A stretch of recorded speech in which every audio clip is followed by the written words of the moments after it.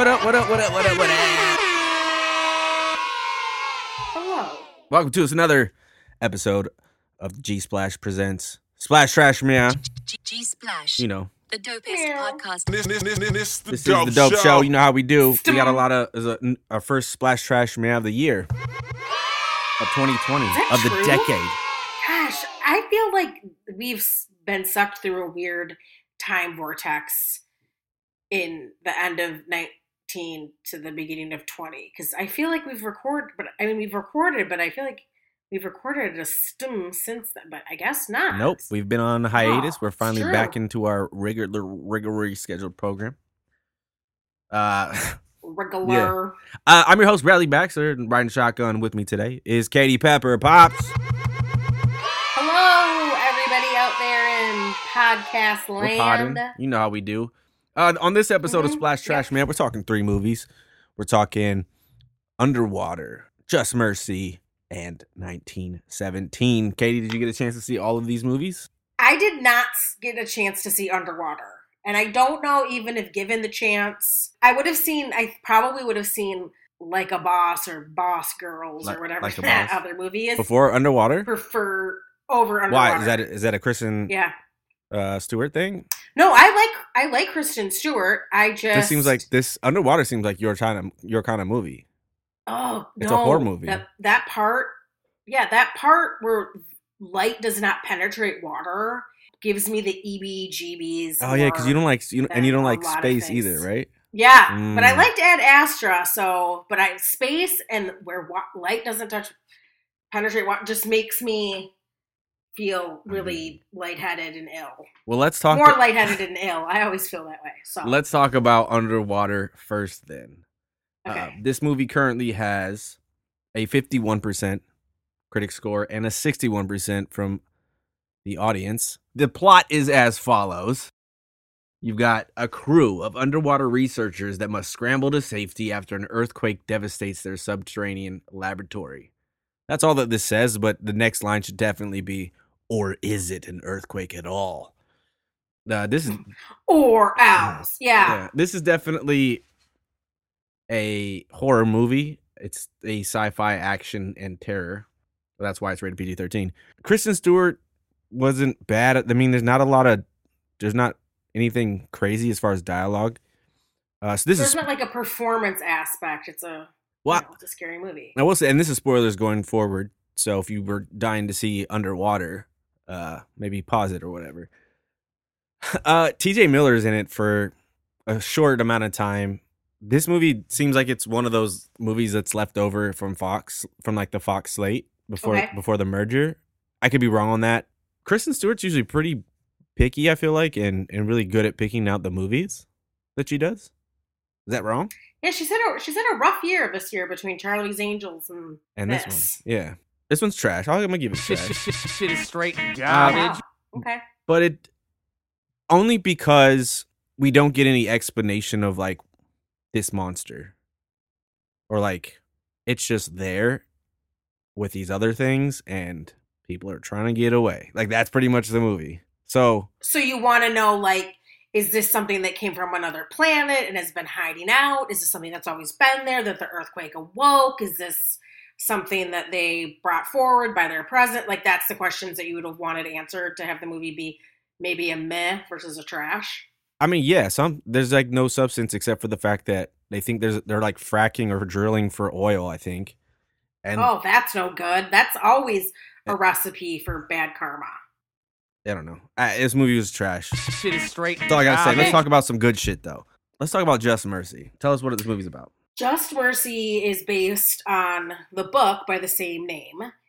And it is the story of young lawyer Brian Stevenson beginning the Equal Justice Initiative in Alabama, which works with people who are facing life in prison with capital punishment and are perhaps wrongfully accused or didn't receive the defense trial that they should have because of either systematic issues that are happening or that they had a lack of financial ability to hire a defense lawyer that could have given them either a lesser sentence or perhaps proven that they were innocent of the crime. Yeah. This movie stars Michael B. Jordan, who everybody loves. Yep. This has an 83% certified fresh on a tomato meter and a 99% from audiences. So people like this movie. Katie, what'd you think of the movie? What'd you like? What you didn't like? So I've read the book. You read? You said you read the book? I read the book. Yeah, I read the book in one sitting. Did you read the book Stayed up before till like 4 in the before the movie? Before knowing about the movie? No, it was on my to read list, but my to read list has about 200 titles on it. So it moved to the top of the list when I realized that the movie was going to be coming out soon.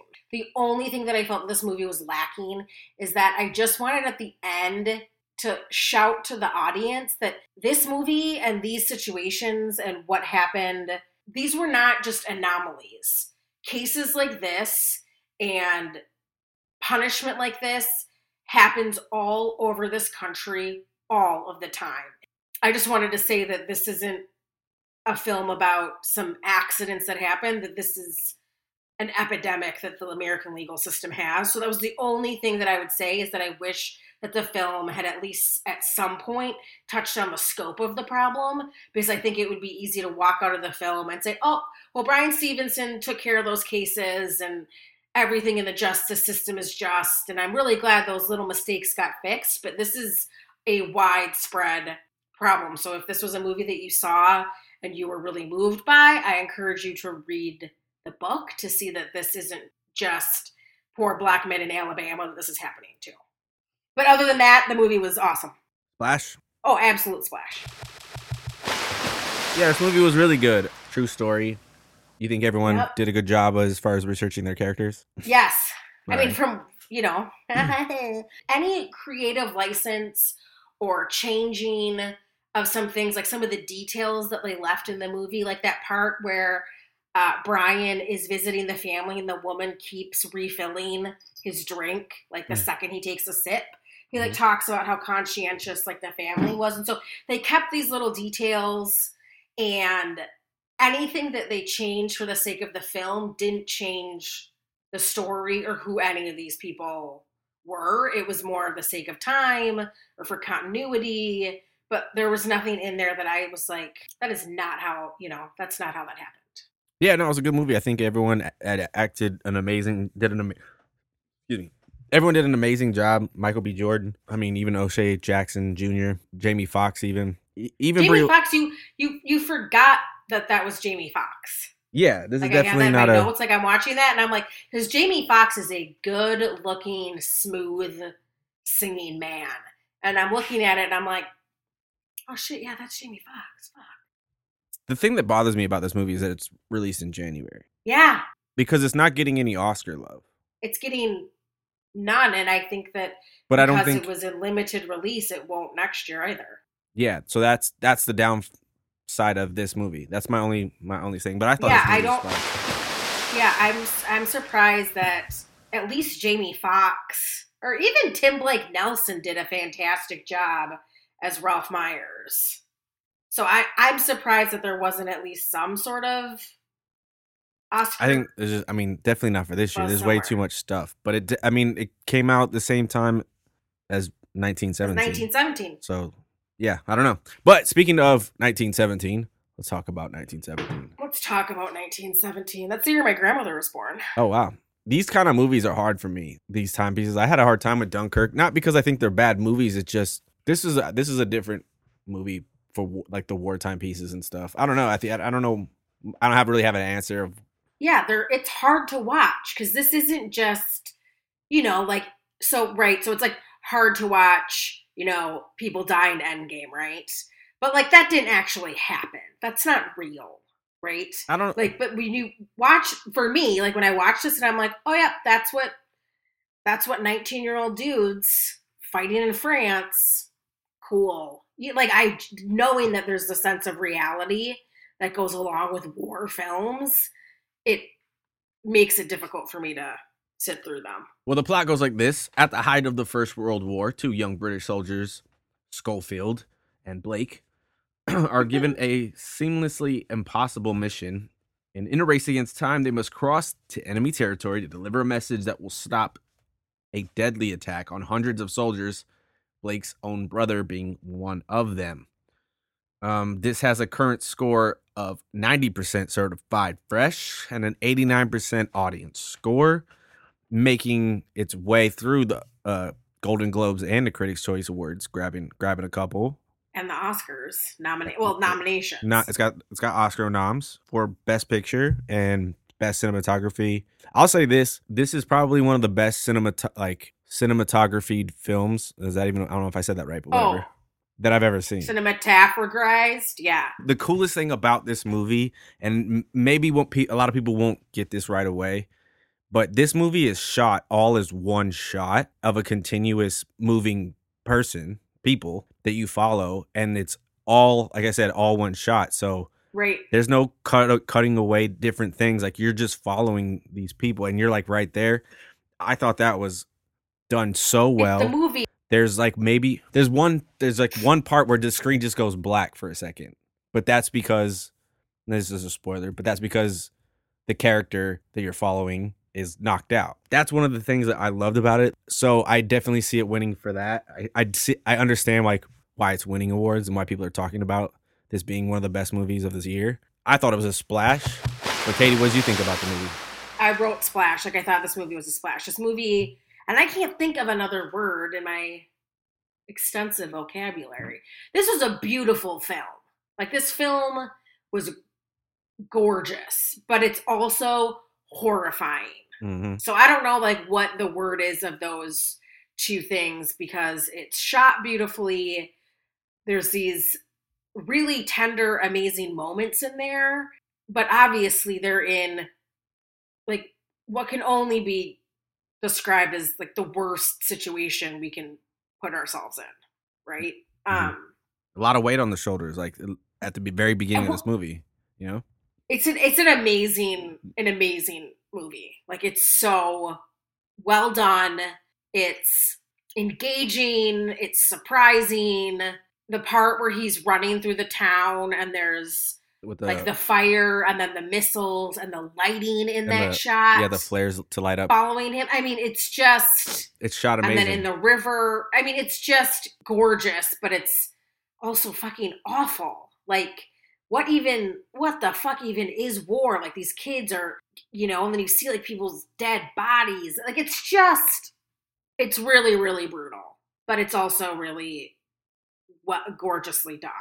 Which I hope isn't like, oh, in the midst of war, there's beauty. Like, nope, there's nothing beautiful about any of this that happened, but it's a beautiful film, if that makes any sense. There's some great scenes, too. Like, just to add on to what you're saying, you just don't think about, but that, for instance, when they're trying to cross the first line or whatever, the front line, and he's in the hole and he's like cut his hand on that barbed wire, and he's in there, and then his buddy comes after him, and there's a body next to him that's just like completely open, and he puts his cut hand to catch his balance.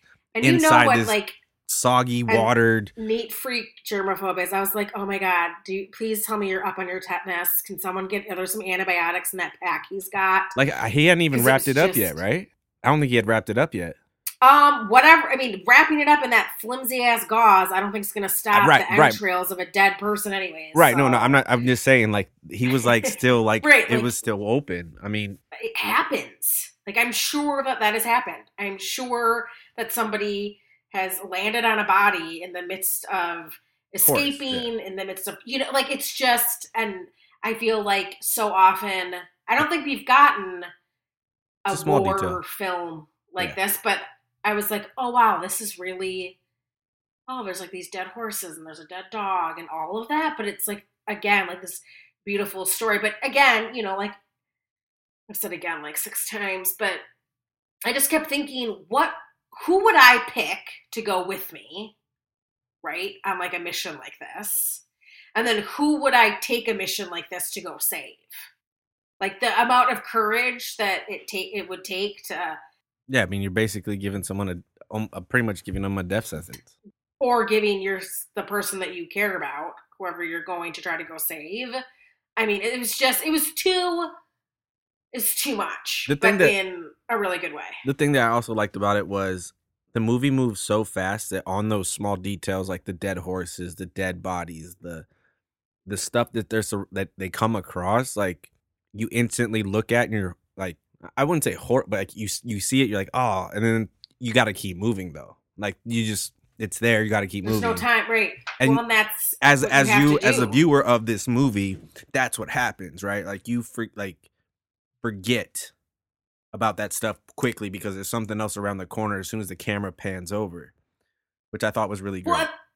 Well, and that's like the genius of the one shot, Right. that we're constantly engaged alongside these soldiers as if we're also alongside with them. There isn't like a moment of relief where we're looking over a vista or we've got like a, like the drone view of trees that everyone does in every film now. Like none of that, following the convoy, like none of that is happening. You were just there with it.